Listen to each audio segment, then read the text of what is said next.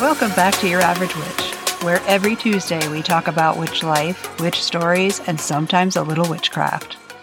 It's Taurus season, and as a reminder, I'm taking the month of May off, since I'm a Taurus. I remastered some of the most popular episodes from Season 1 so you can actually hear them, and I even included some new stuff that I cut out the first time. I talked to Corey B. of Corey's Cauldron, pre-Cauldron. He spins some ghost stories, and we talk about inclusivity in witchcraft. Now let's get to the stories. Welcome, Corey. Hello. It's good to have you on the show. I just clapped. I will probably have to edit that out later. No shame. I have no control over my body or mouth. I mean, who does anymore, really? Corey is a witch in the Appalachian region, and he is the official tweeter of the Witch Bitch Amateur Hour. Would you like to tell everybody what your Twitter handle is? Yeah. So my Twitter handle is Corey G. Bowles. It's CoreyGBowl. That is my name. And really on Twitter, the most thing that you'll see me tweet about is like just kind of witchy podcasts or just random stuff that kind of comes into mind, or even me just like interacting with people that I went to high school with. But yeah, that's pretty much the biggest thing. I'm also on Instagram with the same handle. I'm vastly inactive on Instagram, but you will see me dressed up as a drag clown nun or pictures of me doing smoke cleansing, very like hashtag witchy aesthetic stuff. Just kind of for fun whenever I remember to actually do so. So there's that. What does it mean when you call yourself a witch? What does that mean to you?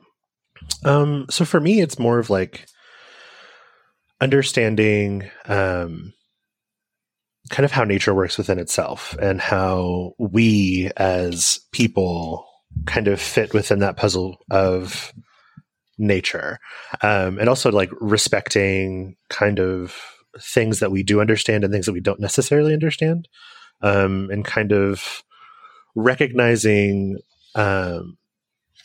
like that there are forces at work that we don't necessarily see, that there's cosmic connections, and it's kind of my job as a witch to recognize that connection and honor it and kind of work within those intertwined systems, as kind of like a way of respecting what the universe has provided to me, but also what I can provide to the universe.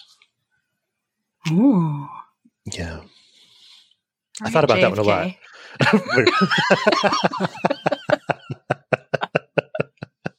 I see you biting off JFK there. I didn't mean to. That was entirely unintentional. Great minds, great minds. Now, when I think of a witch in my head, it's generally a woman. Mm-hmm. And as a masculine presenting person,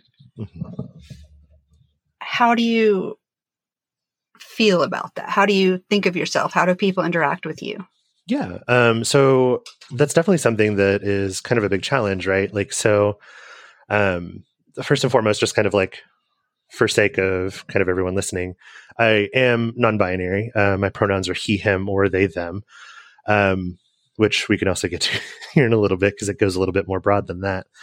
But there is kind of a disconnect for me, kind of in the community where a lot of times, like even in like Facebook groups, right? Whenever someone addresses the group as a whole, a lot of times it's like, all right, ladies, or like they kind of have implied feminine characteristics for kind of what's in their head.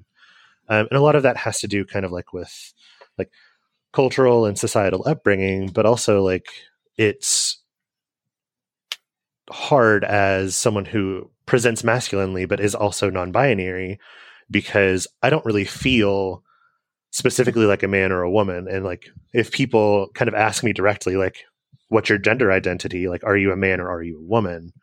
Because it's usually how it goes. Rude. I always tell them that I'm neither and both at the same time. Because like, to me, whenever I think of myself, like whenever I picture myself in my head, like there's not like a gender association. It's kind of just like, I am a ball of energy. And that's kind of like what I see in my head. And then like, what I lovingly call my meat suit, is just like kind of for decoration. And so like I will dress myself however I want and kind of not really associate any of the clothing that I'm wearing as like specifically man or woman. That being said, I am a chubby, very hairy individual with a beard. And the majority of what I wear is like jeans and a t-shirt. So it like, to that, from the outside looking in, it looks very like mask presenting. And I totally accept that. Like I'm down for that. Because then I also have my drag clown nun persona, which is my sister persona, who's very feminine. And so I kind of honor both of those within myself. But like for my pronouns, like if I'm talking to someone who kind of has a more rigid ideology of what gender and gender stereotypes are supposed to look like, I'll tell them that my pronouns are he, him, or they, them. But if someone is kind of in the queer community or kind of has a more solid foundation for gender ideas and gender concepts, I'll actually tell them that my pronouns are any pronoun with respect. And part of that is like, and I'm sure that I'll do it at some point during this interview, I'll refer to myself as she all the time. Like it's something that I do. It's not really anything that I think about. It's not like a negative connotation for me or anything like that. It's just, I will refer to myself as the spectrum of pronouns without even really thinking about it, because they all just kind of feel correct for me. But with being a witch and kind of being a queer masculine presenting person, a lot of times like I'll read in books, like generally specifically written by women, that are like, women can do this and only women can do this. If a man does this, then it's not allowed. And it's like, as someone who's reading this, I'm like, wow, thanks for narrowing down my entire experience to the fact that I have a penis. Completely discounting me. Right. And like, so I, one of the deities that I follow is Hecate. And like I, to this point, have not found a book that is not specifically feminine focused. And there's nothing wrong with that. But whenever like you're reading something, it's very clear that a lot of times they're not taking into consideration that trans people are going to read this. Like they're not taking into consideration that queer people are going to read this. And so it makes it really hard. They do. Yeah. Lisa Lister. And they're purposely not talking to you. They're not including you on purpose. Right, exactly. I cringe every time somebody brings that book up or suggests it. I cringe. Yeah. Like, and it makes it hard because it's like, I mean, queer people kind of live in this limbo area a lot of times where it's like, we a lot of times have feminine and masculine traits, and a lot of queer people are trying to honor both of those systems. And I'm not saying all queer people are trying to do that, because that's not necessarily the case. But like, I mean, I know a lot of queer men and queer women who feel like kind of masculine energies and feminine energies within themselves. So then whenever they go out to try to do like ritual kind of honoring those kind of opposite assigned energies, a lot of times they're met with kind of not friendly resources. And it's really alienating. I think that that's something that like is what we would need to address kind of like as a witch community, especially like as the witch community grows, right? Like, I mean, I know that you and Charlie talked about this where like, I mean, in the past, I would even say 5 years, like the witch community has just blossomed, which is amazing. But there's still a lot of resources and a lot of like tools and stuff like that that we use and that we kind of reference that aren't friendly to all people. It's very like exclusive. And there are closed practices, and closed practices should be closed practices. I don't want to like discredit that.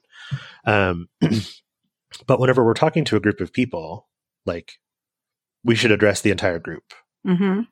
And that's the part that I really struggle with. And then on top of that, it gets really difficult because like as a feminist, I'm not trying to kind of impose what could be perceived. Right, exactly. Like I'm not trying to impose what could be perceived as a man's voice in like one of the very few female dominated fields. But at the same time, like it's not being inclusive. You. Right, exactly. It's not being inclusive. And it's hard because I'm trying to respect the fact that like women and female identifying people don't have a lot of spaces that can just be theirs. But then here I am as a non-binary person who presents masculinely. And I'm like, hey, while I understand where you're coming from. Right, exactly. Like I understand where you're coming from, but also like it would be really great if like you didn't just perceive me as a man. Well, in my opinion, feminism isn't about female superiority. It's about equality. Right. And that's one of the like amazing things that I love about the current iteration of feminism. And I've heard quite a few feminists like who are specifically practicing intersectional feminism. They'll like flat out be like, if it ain't intersectional, it's not feminism. And like hold firm on it. And I'm just like, yes. No, on top of being a masculine presenting person and being gay, you also do drag. I do. So, and this is always the fun part whenever I try to explain it to people. So I'm a drag clown nun. I remember when I first got introduced to you in the group and I thought, what is happening? Yep. Yeah.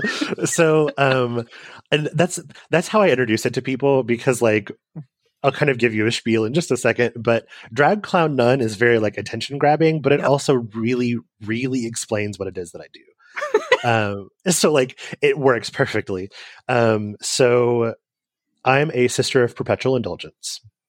And what that is we are a 501c3, so we're a nonprofit specifically geared towards LGBT individuals.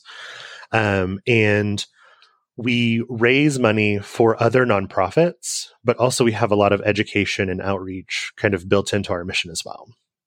And our mission is we are here to promulgate joy and expiate stigmatic guilt. What that means, kind of because that's a lot of like $5 words very quickly. Yeah, I was thinking that. Dang. Dang, yo. Right. So, but like what that means is, so we go out into society kind of looking as atypical as possible. And what that does is that actually creates space for people who don't necessarily feel comfortable being themselves. And so there's actually psychology behind it. I don't know if the psychology was in mind whenever we were kind of founded. However, like after taking a few psychology classes, there's actually something that happens with people where if someone is kind of being like loud and awkward, it actually gives you permission subconsciously to be yourself because someone is already being the weird person in the room. So you can't be weirder than that. So whatever you do is totally fine. That is magnificent. Yeah. So like I wonder how many times I've been that person. Well, that's my thing, right? Because like I'm forever the weird person in the room anyways, because like I'm loud, I'm obnoxious, I have ADHD, so I'm flitting all over the place. And so really all I did was I just slapped a bunch of grease paint on my face, threw a plastic plate with forks on my head, and then just like go out into society as myself. So it's perfect. I love it. But then like, so then we talk about kind of like that aspect, because so the Sisters of Perpetual Indulgence, it's like, it's a parody on the Catholic Church, right? So we have sisters, we have popes, we have brothers, like it's a whole thing. There's also actually witchy ceremony associated with the organization too. Yeah. So there's actually an organization, well, I guess it's an organization. I just know it's a group of people called the Fairies, which is a thing, like human people who call them like the Radical Fairies. I'm sorry. They're called the Radical Fairies. And it's a group of queer people who practice magic. And it's Did you just call them human people first? I did. That was entirely unintentional. That was me rambling for a moment. I apologize about that. Yes, they are in fact human and people. I mean, you might know of an organization of the Fae that I don't know about. Right, very true. But yes, they're humanmans. I didn't even catch that. Thank you for that. So the Radical Fairies are a group of just like queer witches, essentially. And they kind of have some political standing, but mostly their focus is on witchcraft and magics. So part of the founders of the Sisters of Perpetual Indulgence were actually Radical Fairies. And so some of those ceremonies actually carried over. And the biggest ceremony that we do is Sacred Glitter Blessings. Ooh. Yes. Oh, it's wonderful. It sounds semi-nightmarish, but also really fun to look at from a distance for me. It's slightly nightmarish because there's glitter involved. Yeah, I don't want that, but I want to see it happen to someone else. So the sacred glitter itself is they're depending on. So I'm about to go into a lot of terminology, so I want to explain everything before I do. So houses are essentially chapters, and there are. Last I checked, I think there were 40 or no. There were 58 chapters. Dang. Kind of like across the United States. And we even actually have some chapters abroad. So it's a worldwide organization. But each chapter, each house has to kind of go through a process to become part of the organization as a whole. At the end of that, you have an exequator, which is just a celebration of the end of your process and kind of recognition that you are a fully fledged house or chapter. And so part of that is that generally people will do a sacred glitter blessing or a sacred glitter ceremony where they actually create the house's glitter. And it's made in perpetuity. So there's generally someone who is at your exequator who has sacred glitter from previous exequators and previous glitter ceremonies. And it's like this giant jar. And they empty this giant jar into an even more giant bowl. And then everyone who's there contributes to that bowl, like either glitter or something of power or ashes themselves from like a sacrificial fire.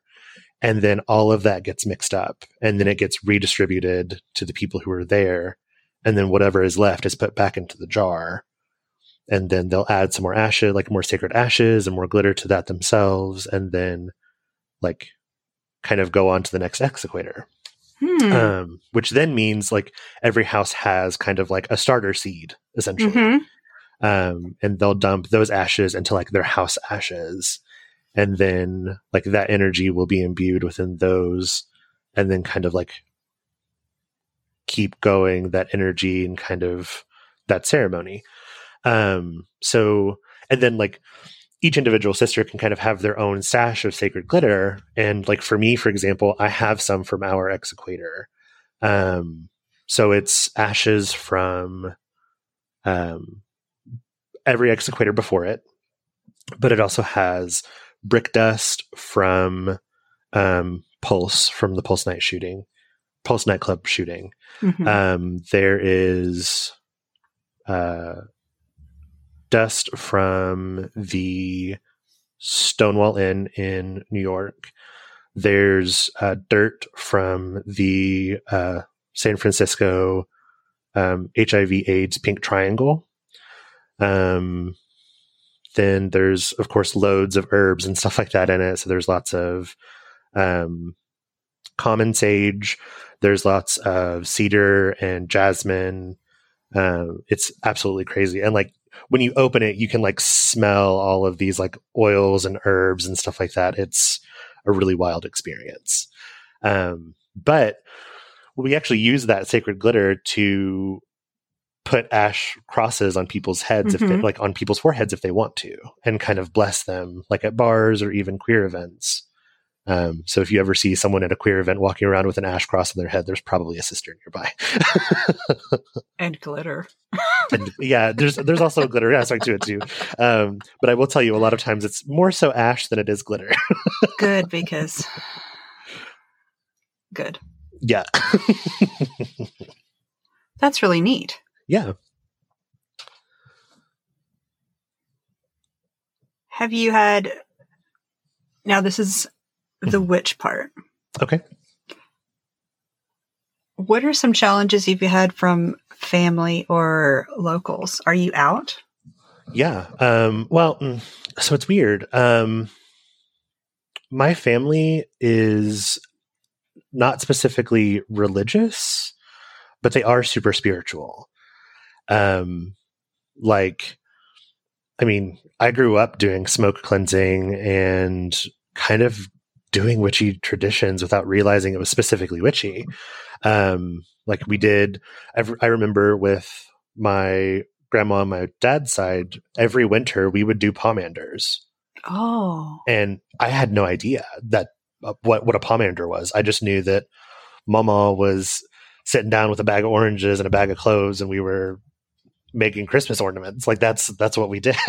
Yeah, me too. Yeah. And then like Mama had like a Yule log. She didn't call it a Yule log, but it was always like the biggest kind of log for like the wood pile that year.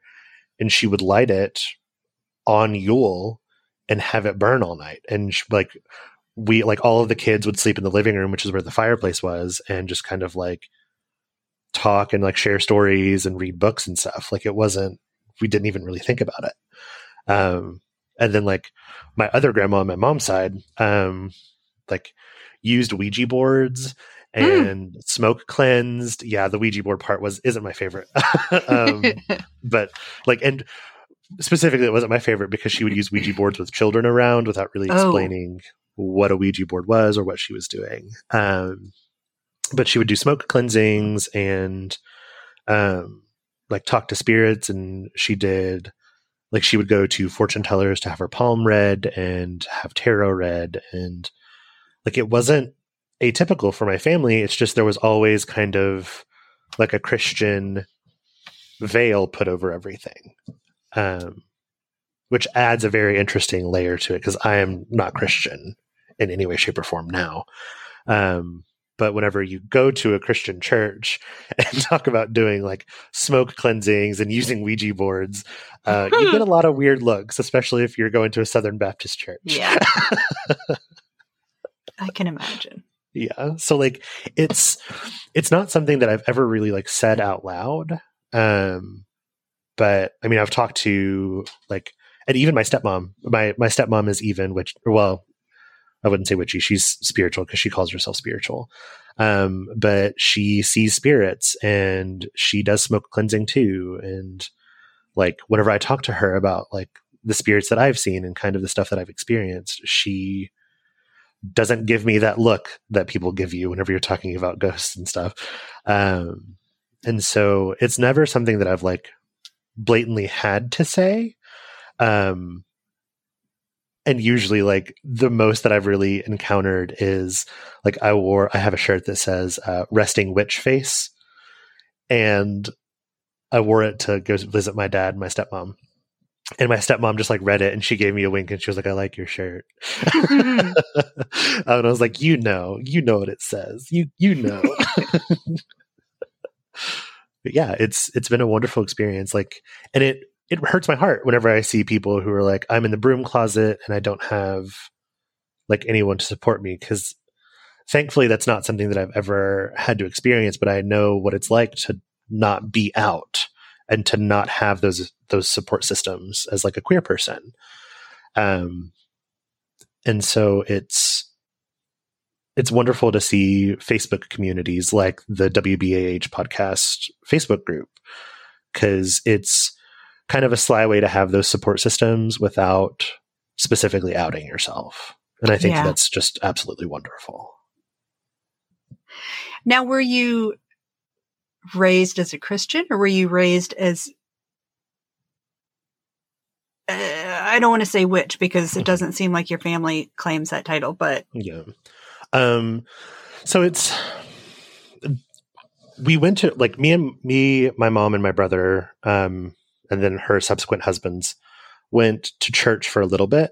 I think maybe we tried the church route for about a year and a half. It didn't really stick. It wasn't really for us. And then whenever I was a teenager, I tried really hard to kind of do the whole pray the gay away thing, and tried to be like a good Christian so that God could fix me, like that kind of stuff. Did not stick, and it was not for me. But I've always had a level of kind of witchery around.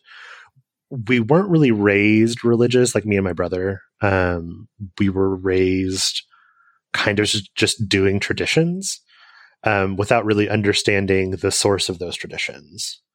Like, for example, me with the story. Yeah. Hit me. Yeah. So like, I remember, we grew up smudging with white sage. That was something that we just did. We didn't really know why. It was just part of cleaning the house. So like, and it wasn't like every Saturday whenever we cleaned. It was just like, to us, it seemed kind of random. But we would like get done cleaning like our physical spaces on like a Saturday afternoon. And then our mom would come through with like a stick of white sage and just kind of like go around the top corners of the rooms and just like kind of muttering. And we didn't really think anything about it because it was just like something that mom did. But we knew not to talk about it. Like that was the thing. Cause we knew that like, for whatever reason, people like in our community and in our society would just like look at us weird. So it was always a level of like understanding. And actually, so, I think my mom realized very early that me and my brother are both connected or mediums or what have you. Because so my grandpa, and I don't mean to laugh, but it was like, I'm just thinking about like how she reacted when we told her. My grandpa died when I was like 7 or 8. And I remember like the way that we would do things, because like my mom went to school and she worked nights, so she would be asleep whenever me and my brother were getting ready for school, and we would have to go wake her up. And so my brother would get up, go get ready, and then he would come wake me up. He would go back to bed, and then I would get ready for school. And then once I was done, I would wake him up, and then we would together go to wake my mom up so she could take us.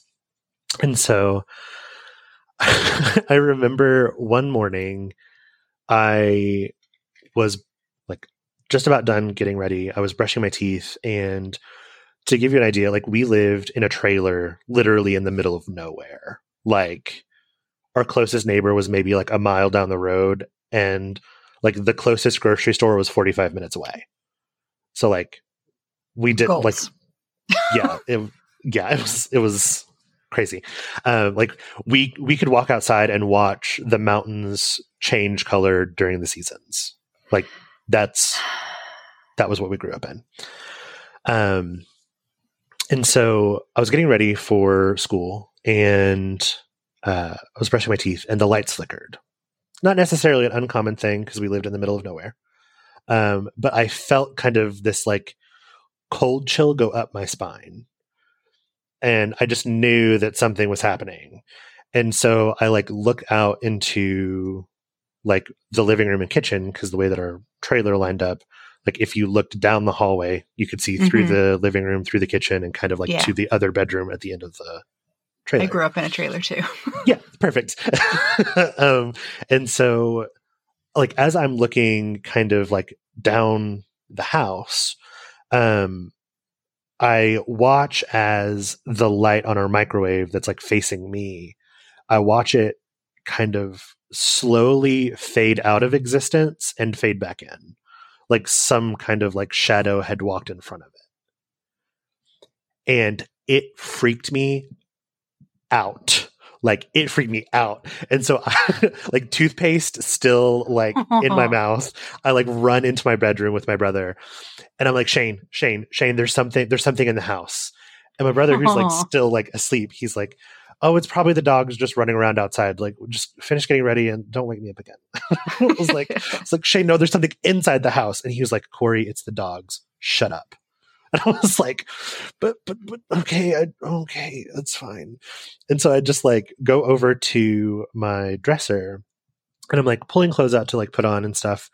And I feel this like ice cold hand just like rest on my shoulder. Like someone was standing behind me. And like, I'm getting cold chills thinking about it. And I like got dressed as quickly as possible and like spit out because I was still holding toothpaste in my mouth at this point too. So like spit out the toothpaste. And I had this little like Batmobile from like Batman and Robin that had like a little light on the front of it. Oh no. And I drove it like down into the kitchen and then back up. And I did that like about 5 or 6 times until my brother was finally like, you're getting on my nerves. Let's just go wake up mom and she can take us to school. And like the first thing I did as a kid, I was like, oh my God, mommy, guess what happened? There was someone in the house, which threw my mom, who was in she was taking criminal justice classes. Oh no, she went into true crime land. Yeah, exactly. And so she like quickly just like walked through the trailer. Nothing was obviously there. And was like, someone was in or someone was outside the house. And I was like, someone was inside the house. And she's like, well, was it your granny? And I was like, no, it was a shadow. And my mom just kind of like looked at me and like gave me a nod and just kind of like, all right, get in the car. Let's go. We're not going to play with this anymore. And then that Saturday we did the smudging of the trailer. And I never made any connection with it as a kid because I was just like, oh, this is something we do all the time. But it was because I had told her about the shadow person that was walking through the house. And it like just crazy. That's a good story.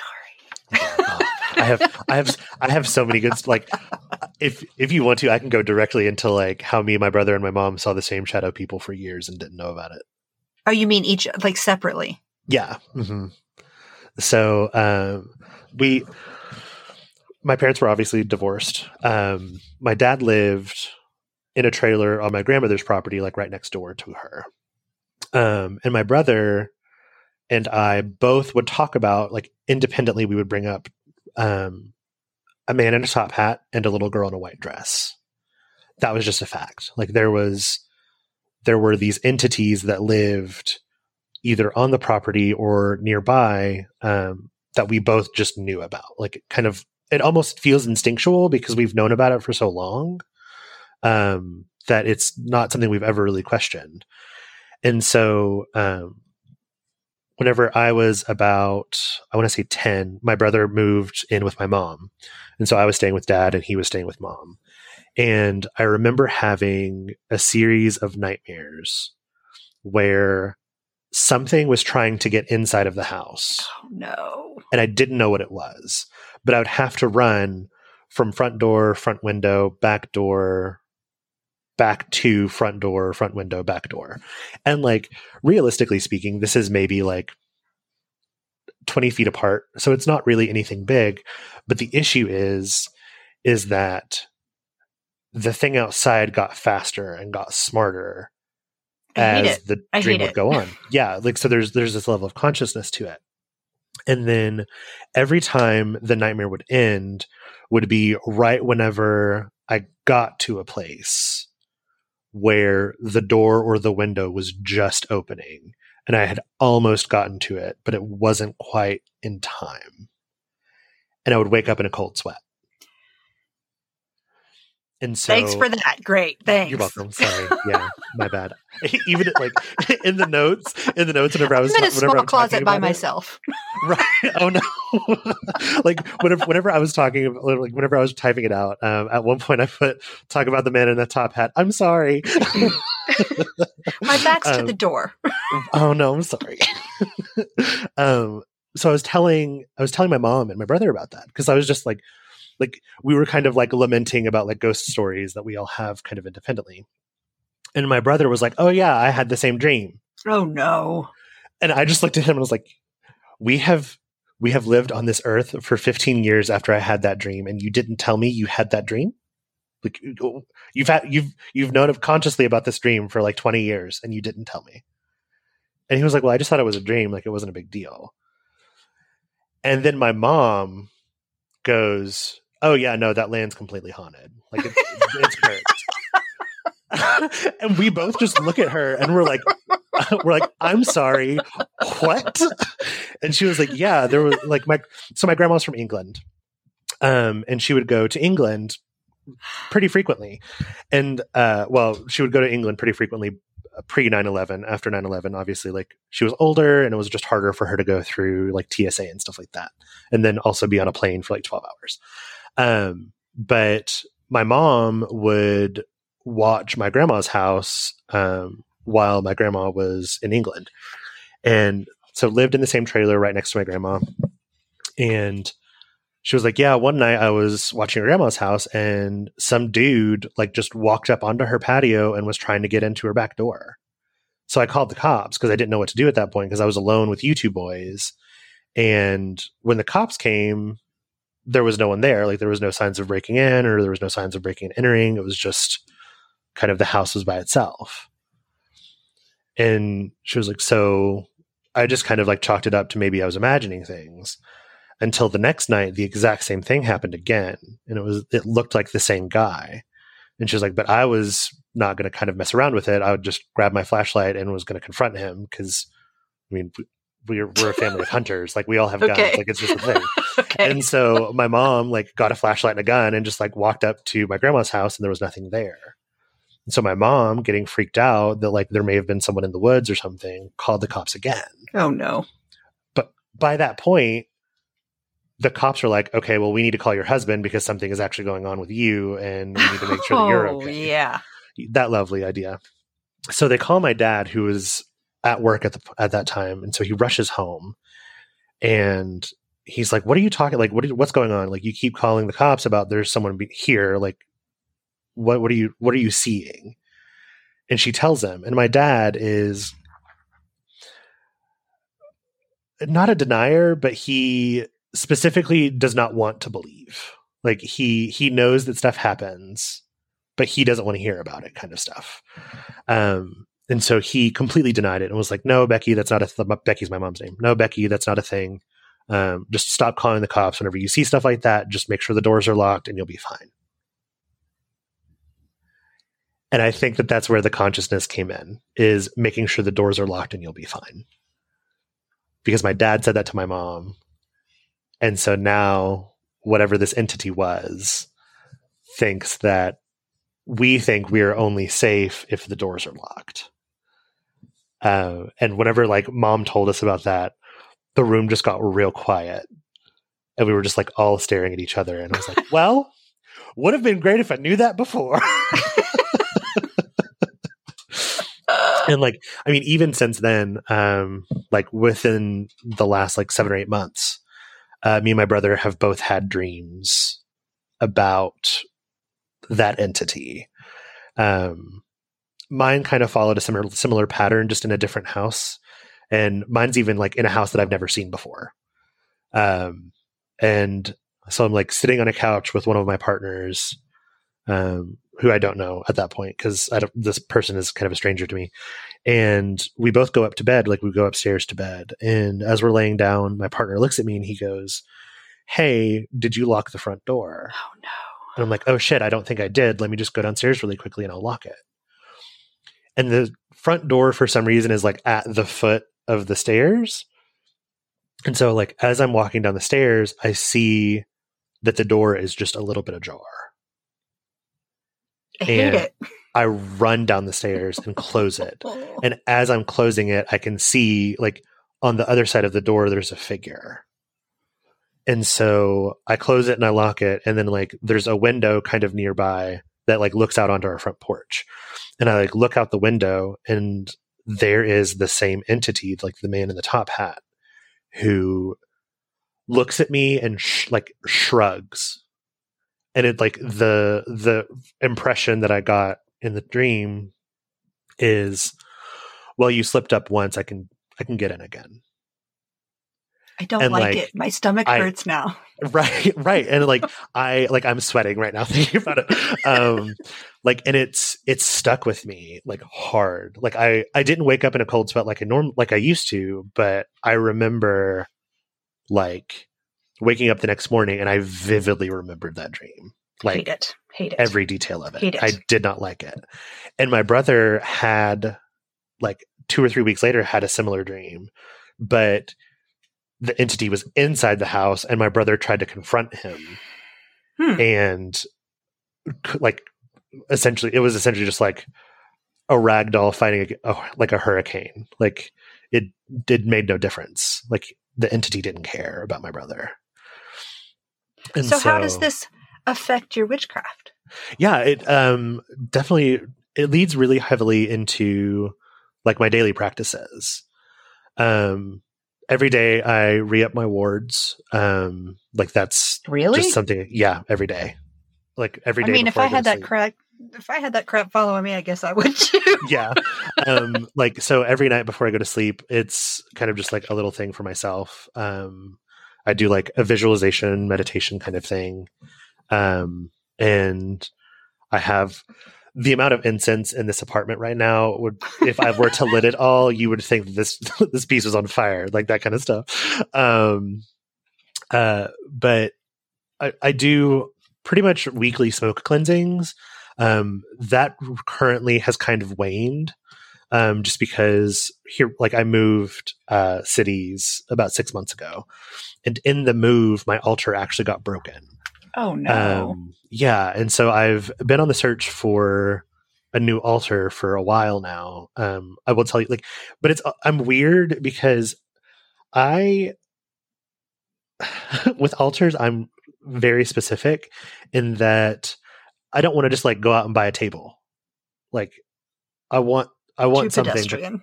Right. Like, no, darling, I can't do that. It's too pedestrian. Like, like I want something to call out to me. You know what I mean? And so, and I'm having more and more difficulty with it, but also it's like kind of making my practice suffer. Because it's now been 6 months and I haven't been able to find an altar. So I think this is the universe being like, you need to stop being snobby. A table's a table. What you put on it is what with the matters. Universe. I mean, mine is just the shelf on one of those $30 Walmart. Yeah. It's the top shelf on the $30 Walmart bookshelf. Yeah. But I understand the importance of getting what you need to be able to get into the feeling of it. Right. And I've even, so like my previous altar was, it used to be a computer desk that I used. And it seemed to always collect my witchy stuff. And I could never figure out why. And then one day I was just like, I'm taking my computer off of this and I'm just using it as an altar. Like, clearly that's what this is supposed to be. Mm-hmm. And that alone has been the best experience. And then it broke in the move. That makes me suspicious. Right. And so I still have the frame of it because it was a presswood kind of situation. So like it was a metal frame with just like presswood inlays. Mm-hmm. And I've kind of considered just like going to Lowe's and being like, hey, can you cut me out a piece of wood? $7,000 for some wood. Right. Yeah. or even just like glass for now. And then like using just like a glass top for the top part. And then like IKEA. Go to IKEA. The closest IKEA to me is like 3 hours away. Oh, and I that like is a ways. Yeah. And like I drive like a Kia Soul. So like I could probably make some stuff fit, but I'm also like, so yeah, like I haven't been able to kind of practice with an altar for the past 6 months. I was actually like using this weekend to try to find an altar, and I was unfortunately unsuccessful. So yeah, but we'll find it. We'll figure something out. Was the saging, was that your first experience with witchcraft? Yeah, or just being in the Yule log room. So I would have. Actually, that's kind of a hard one. I would have to say probably the saging would be the first experience.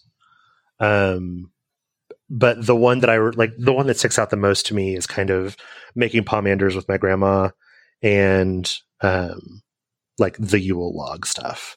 Just because we did those, like it was a special treat almost. Ceremonial. It felt more ritualistic. Because it was like the beginning of December, we would make pomanders, and then of course they would dry out over like the month. And then part of the Yule log is we would like throw the pomanders into the fire with the Yule log. I was hoping you would say that. That sounds amazing. It's so good. It's like, and I've like, there's no way to recreate that smell because it's specifically like dried orange, but the orange is dried with clove. And like, that sounds great. Oh, it's delicious. Like it's so good. So what is your first witchcraft experience when you officially decided I'm a witch and this is what I'm going to do? So that's kind of happened a couple of times in my life. Where I've been like, I'm a witch. This is what I'm going to do. The most recent iteration, and I think the most impactful one, was I started really kind of making things for myself. And I started making candles for myself, just like specifically for practice. And they're soy candles, so they'll melt kind of quickly. And I'll send you a picture of it. I was listening to Witch Bitch Amateur Hour while I was doing this, and it was like specifically a full moon candle is what I was making. And so I like made it, I sat it out in the moonlight overnight to cure. And then I burned it over like the course of 3 or 4 weeks. Like I burned it every night. And the last night of it burning, I was kind of like re-listening to the most recent episode of Witch Bitch Amateur Hour. And it was going over Hecate. And so I was listening to it and I was just kind of like off in my own head. And I look over at the wall behind this candle that I'm burning. And I realized that the shadow looks really weird. And like the drippings itself had kind of like fallen in a weird pattern and kind of built up in different places and I'd never seen it before. And so I was just kind of curious, and I like brought out my phone and a flashlight, and I like shined my flashlight on one side of the candle and let the shadow kind of clearly hit the wall. And it looks like a woman standing over a cauldron with a dog on the other side. Well. Yeah. And then and that's when you decided? Yeah, that's when I was like, I'm following Hecate. And then I thought about it, and like, there's been this weird coincidence my entire life that I've always lived at a 3 crossroads. Like always. Like minus maybe once or twice whenever I lived like out in the boonies. But I've always lived within like spitting distance of a 3 crossroads. And I was like, you know what? We're just going to lay into it. We're into it. Let's go. Let's do it. I'm down for it. But yeah, that was my first big, like that was the first point in which I was like, I'm going to do this thing whenever I started making candles. And then right after that happened, I got my Hecate dripping. And essentially from then on, I've always practiced. I've had lulls, of course, and stuff like that. But I haven't stopped since that point. And I think that's been kind of like the most rewarding thing. Cause I think like, especially as someone who has ADHD, like I'm really bad about kind of like hobby collecting, I guess. Like that's what I call it. Yeah. And so I'll like get into a thing really, really hard, and then I'll fall out of it really quickly, and then I won't ever pick it back up. And I did that for a long time in my childhood and kind of like in my early adulthood with witchcraft. but now I'm like intentionally and purposefully kind of doing the thing. And it's made a huge difference in my life, which has been amazing. So I have a question for you, brought on by what you just told me. Okay. Do you feel like the Witch Bitch Amateur Hour sort of solidified your intent to really get into witchcraft? Oh, yeah, 1,000%. Me too. What is that? I have no idea. Well, I think magic. Like I legitimately think it's because of the way that they approach things. Because I think a lot of times in the witchcraft community, you get these kind of moments of people who are like, I've been practicing for 15 millennia and I know him so much better than you and you always have to be perfect. And like Charlie and Macy are just people. Like, they're like, yeah, no, we're going to fuck up. And when we fuck up, call us on it and we'll fix it. But we're amateurs. This is what we do. And I think that like admission of the fact that they're amateurs and kind of recognizing that is what makes WBAH podcast group and community so amazing, because like it gives you the ability to fuck up. And if you fuck up, that's okay, but just do your best to correct it. Yeah, but what are they doing that is making everybody stick with it? Because I have been practicing since I was in my teens, like actively, but I don't ever stick with it until I started listening to them. It's real weird. Yeah, I didn't even think about that too. Yeah. What are you guys doing to us? They have sigils that they put on every single episode. How dare you? Consent. You have my consent, but what the hell? Well, whenever you click play, would that okay? That's consent? Point. Touche. I love it. What is your biggest struggle when it comes to witchcraft? It's ironic that you asked that after saying that. My biggest struggle is actually the routine of it, and kind of actually feeling like I am a witch. I.e. imposter syndrome? Yeah, that's pretty much it. Because a lot of times, like, when people talk about like deity work and ritual work, they kind of lay into this, like, with deities, you always have to recognize them on the 5th Sunday of every 3rd month, and there's always right, like it's very kind of like specific. And then with rituals, it's like you have to do this exact thing, and like that's not who I am as just like a person in general. Do rituals. Right, well, and that's what I say. Like I'm just like, that's not who I am. Like if you tell me that I have to do X, Y, and Z in order for my intention. Are you a no person? Huh? Are you a no person? What does that mean? I don't know what that means. Okay, you know how Charlie was like, I'm going to do it just because you told me no, I'm going to do it? Oh, yeah, I'm that person. Me too. Yeah. I can't help it. I really can't help it. Like, I don't want to help it. Right. And like, if you're telling me something that like I need to do for like my own health, like, sure, I'm down for it, whatever. I might but be. Like, well, yeah, maybe that's true. Well, that's fair.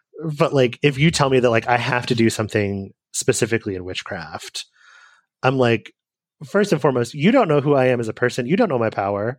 Like, no, you sit down somewhere. You don't know me. Right? You don't know me.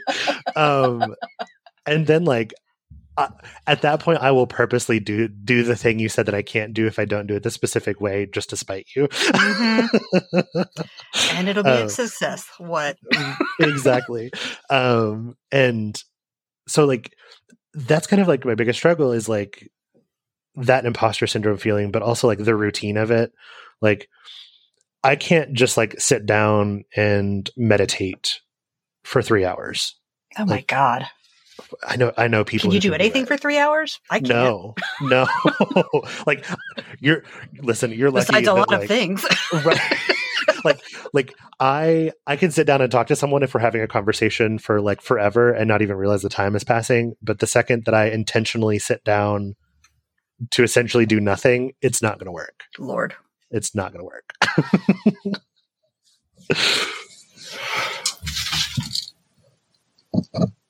What would you say is your worst witchcraft experience? Oh, okay. Interpret that any way you want. Yeah. So, this is kind of funny. So there's that too. Good, because you've already terrified me. Yeah, no, yeah. Which is funny. Like I put the terrifying stuff in like this isn't that bad, and then like I put the funny stuff in like this is my worst experience. So I have a couple of experiences. One of the iterations of me kind of like pursuing witchcraft. My friend was dealing with a breakup and was just like feeling really down and stuff like that. And I did kind of like a new witch faux pas where I like quickly searched some herbs for kitchen witchery stuff. And I decided that I was going to make them a meal. The spices I chose were cinnamon and cayenne. I don't know why. And I decided I was going to make them a steak. Oh. The steak was very fatty. Yeah. I think I know where we're going. I was in the middle of making this steak, and I had essentially created aerosolized pepper spray. Yep. And we had to evacuate. Like, I was living in a dorm at this time, like in college. Oh, so gosh. we had to evacuate the kitchen. And like my friend, bless her heart, I don't know how she did it. She still ate the steak. Aww. And I was like, "You're so sweet. Please don't eat that." And she was like, "No, I'm going to eat it." And I was like, "No, please don't." And she was like, "Nope, I'm eating it," and just like dug into it. And I was like, "Girl, you are brave. I could not do it." Like, nope. Did it work? I don't necessarily know if it was specifically the meal or if it was just the fact that I had done something super ridiculous and it made her laugh. I'm going to lean more on that I did something super ridiculous and it just made her laugh. So it worked, but not in the way I intended it to. But your intent worked. Yeah, it did. Yeah. Just not in the way the universe heard you and said, "I don't know what you're doing, but here." Like, listen, sweetie, you're trying real hard. We're just going to throw you a bone here. Like you went about it the wrong way, but hell was paved with good intentions, I guess. Ken and I have both done that. Huh? Oh no. Because he loves hot peppers. Oh no. But he doesn't seem to understand how heat works. I don't know. Oh no. And then one time I was cooking and I didn't pay attention and there was a pepper pod like under the thing. Yeah. And I was like, what the hell? Why am I coughing? I'm not using pepper. Right. I was so angry. Luckily, that was when we lived in a place with a swamp cooler. Do you know how those work? No. Okay. Basically, just ignore. We had a giant fan in one bedroom. Okay. And then you crack the windows around the rest of the house and it blows air out. Oh, so okay, gotcha. I turned that thing on high. Yeah. I've also had this fun experience. So like I have what I lovingly call a follower. It is not Man in the Top Hat. This is like a whole other thing. But they're a shadow person. And it's kind of like always hung around my entire life. A lot of queer people are in tuned to spiritual stuff, even if they don't necessarily understand it.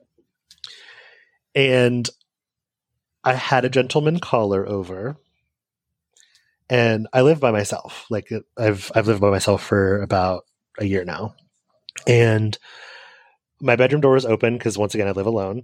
And at one point during the act, he gets like real awkward, and he's like, "Is there someone here?"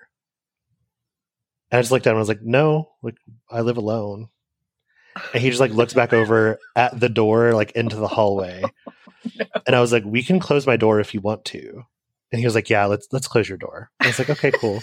So I closed the door, and then like after everything was said and done, like me and him are friends, so like it wasn't like an awkward thing or anything. I was like, "Hey, so you were seeing a shadow person, weren't you?" And he was like, "Yeah, I just saw something like walk down the hallway and it just freaked me out really bad." And I was like, "Yeah, I should have told you about that. I'm sorry. That happens here." That's just them. Yeah, it's just my follower. It's fine. I apologize. I know that voyeurism isn't for everyone, so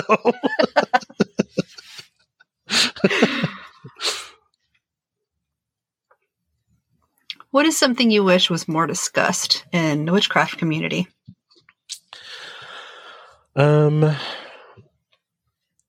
So I'm going to preface this statement with a couple of things. Closed practices are closed practices, and we should respect those cultures. And two, if something says that it is poisonous, do not eat it. I don't care what your intention says. However, those two warnings aside, I think that one of the big things that we should really discuss more is, while research is important, our own intuition is also pretty accurate a lot of the times. So like, we all have like a gut feeling, right? Like, you can kind of just like feel if something is right or wrong. Yeah. I think that that's really instinctual. And like, as someone who's practicing witchcraft, we should listen to that more. Like, our bodies and kind of like our own spirit or soul or whatever you want to call it, like our own energy is telling us if something is right or wrong. Like, if the vibe is off, you're going to know, right? And so I think that listening to that and learning to listen to that is super important, because our intuition is there. Like, sometimes we have to exercise it and we have to kind of stretch it and work with it. But self-doubt, I think, is something that a lot of witches deal with just kind of silently, because we're so focused on our intention and trying to make sure that our intention is correct that we will self-doubt ourselves out of that intention or into a different intention that we don't necessarily mean to. So like, if you feel something in your bones, like, go for it. If it's not mentioned in a ritual or in a spell, just do it, because your intention is there. Like, you know what you're trying to do. And then your intuition is telling you that you should add something or take away. Once again, like, assuming that maybe like if you're making like a calming tea for yourself, you wouldn't put belladonna in it, obviously. Like, we don't want to poison ourselves. But like, that intuition, I think, is super important to listen to and kind of nurture that aspect. And I'm not saying like intuition for like divinity purposes, but just like that knowing feeling that everyone has, I think, is super important. And recognizing that and not doubting yourself, I feel like that's not talked about nearly enough. And how it's punished out of us in school. Yeah, exactly. Like, well, I don't feel like something's right, so I'm not. Too bad you have to go to school. Right, exactly. Right, exactly. You have to get on this bus. Right. That will eventually, the tire's going to fall off. But right, exactly. Like, or like, even people like I have a bad feeling about this place. Yeah. Oh, I've been here so many times. You're ridiculous. Right. Like, I've been here so many times. Like, this is a fun place. Let's just go inside and have fun. And it's like, no, like, I'm telling you, I have a bad feeling about this place. We should not be here. And then like someone's ex shows up who is like an abusive piece of crap. And it's like, well, fuck my intuition, I guess.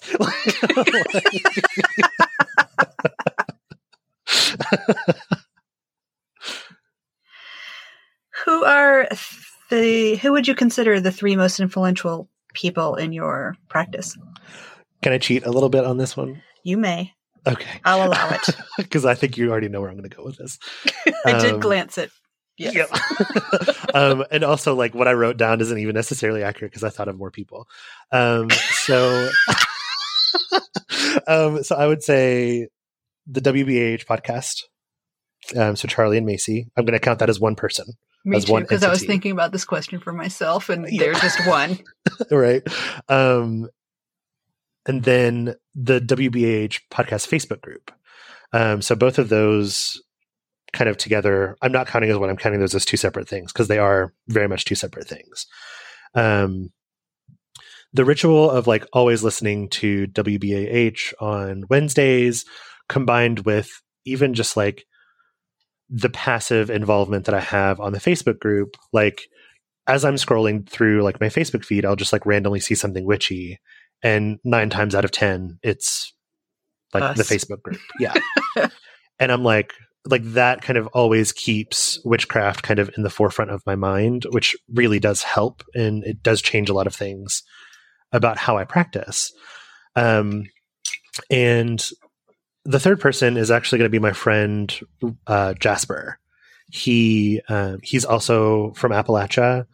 And we have a lot of similarities in a lot of our backgrounds, but also like whenever I want to talk about something witchy, a lot of times he's the first one to come to mind just because like we're from very similar regions. And like he's kind of been someone that I lean on kind of like for spiritual guidance, I guess you could say, just because of kind of all of the conversations that we've had, and kind of I think we've done a couple of rituals together. I feel like we've done a couple of rituals together. And he's honestly one of like the most level-headed people that I've met.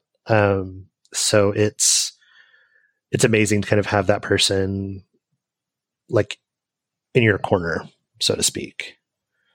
So between the WBAH podcast and the podcast group and then him, like I feel pretty solid. And of course, like, God, I have so many people too now that I'm thinking of that I'm like, well, I didn't mention this person or this person or this person.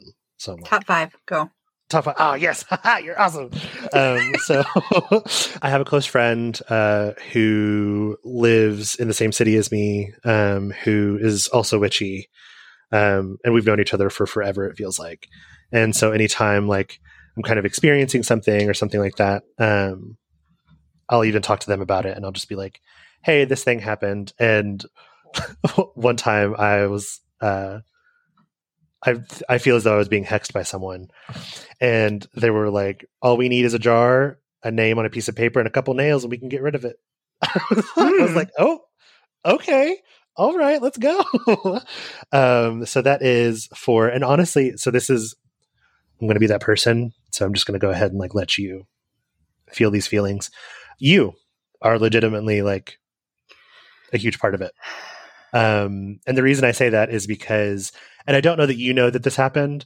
The first interaction that we really had, I reached out to you because I wanted to get like some sort of like something from your shop. And I couldn't pick. So I was like, hey, Kim, like, I have no idea what I want from your shop, but I want to support you and I want something from your shop. I remember. Yeah.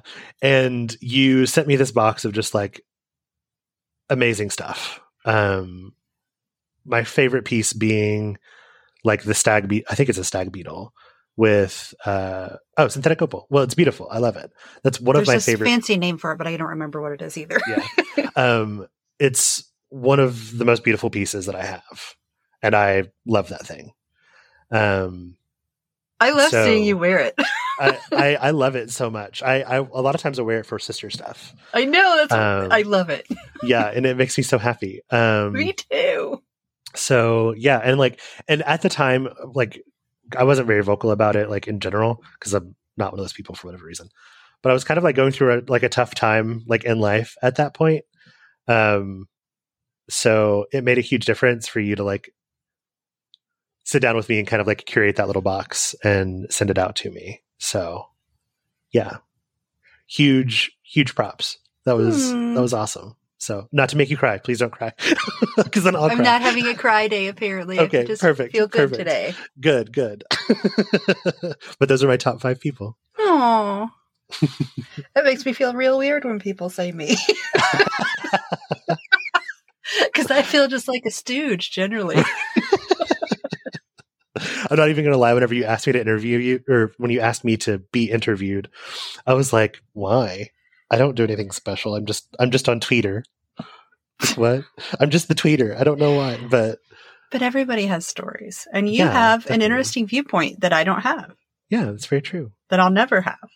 Yeah. Okay. Are you ready for, I think you probably already know what these are. Oh, I forgot about this, actually. Mm-hmm. Who would you like to see on the show?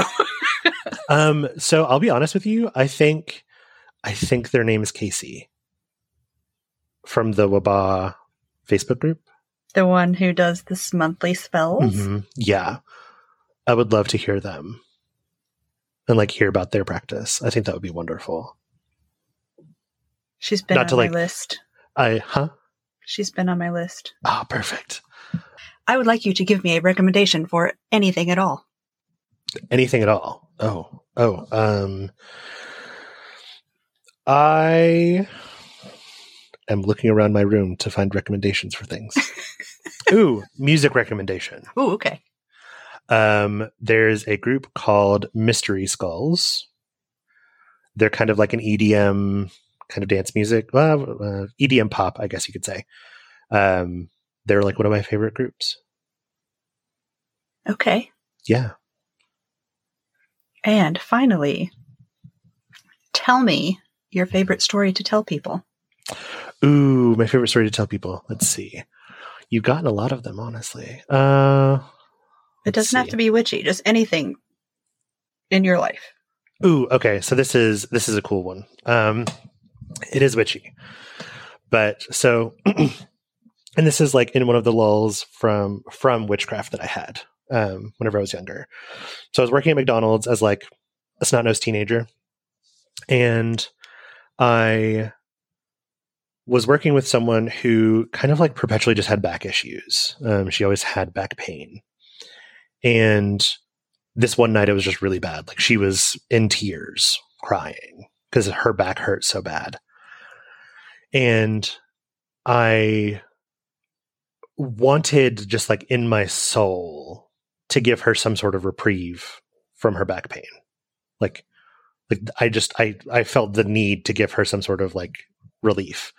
And so I was like, hey, Cece, come over here and hug me real quick. And she's like, okay, whatever. And so like I hugged her, and I remember putting my hands like one kind of like right where your rib cage ends, like at your spine, and then one kind of up towards her shoulder blades. And I just remember hugging her and like in my mind imagining energy like flowing down my arms and into my hands and like onto her back. And we stood there for, God, I don't know, like a minute or two. It was a lot longer than most hugs usually are. And when the hug broke, she was like, holy shit, what the fuck did you do? And I was like, what do you mean? And she was like, my back does not hurt anywhere as bad as it did before the hug. So what did you do? And at the time, like I wasn't practicing witchcraft or anything like that. It was just like an intention thing. And I was like, I mean, I didn't do anything. I just gave you a hug. And I was just thinking about like wanting your back to stop hurting. And she's like, dude, I think you actually did something to me. And I was like, okay, whatever. Ha ha ha. And I like walked away because I was like, I don't know what to do. Like, this is now weird. Okay. And like the next day, cause like we pretty much just like always worked the same shift. The next day, like she came in and she like hugged me, like a huge hug. And she was like, I don't know what sort of power you have. I don't know what the fuck you did to my back, but I woke up this morning feeling amazing. Aww. So thank you for that.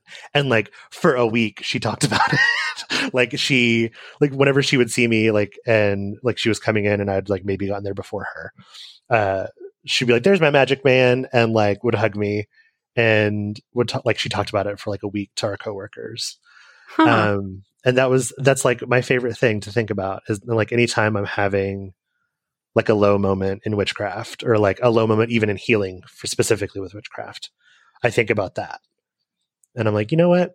Like I intentionally did it, yes, but I didn't have to do anything special. So that's okay. I'm good. Like I've got this. Yeah. So yeah. What a good validating thing. Right. And it's like, it's such a weird experience. No, I definitely want you to hug me in frickin' Anaheim's Revenge. Yeah, I'm totally down. I'm going to be there. I will find a way to make it happen. Like, just call in sick every day for like 3 days. Like, I can't come in. Oh, that's the music behind. It's just the TV, the screaming. Everything's fine. No. Oh, you hear people chanting in the background? That's my. I'm playing music. Answering machine. Have you heard of Wardruna? It's just Wardruna. I'm playing it. I'm burning some incense. I'm trying to like get this stuff Clear out of my me. throat, Right. my lungs. And then, of course, like my boss would be like, "Is that a weed thing? That sounds like a weed thing." I'd be like, "No, it's not a weed thing. I can't smoke."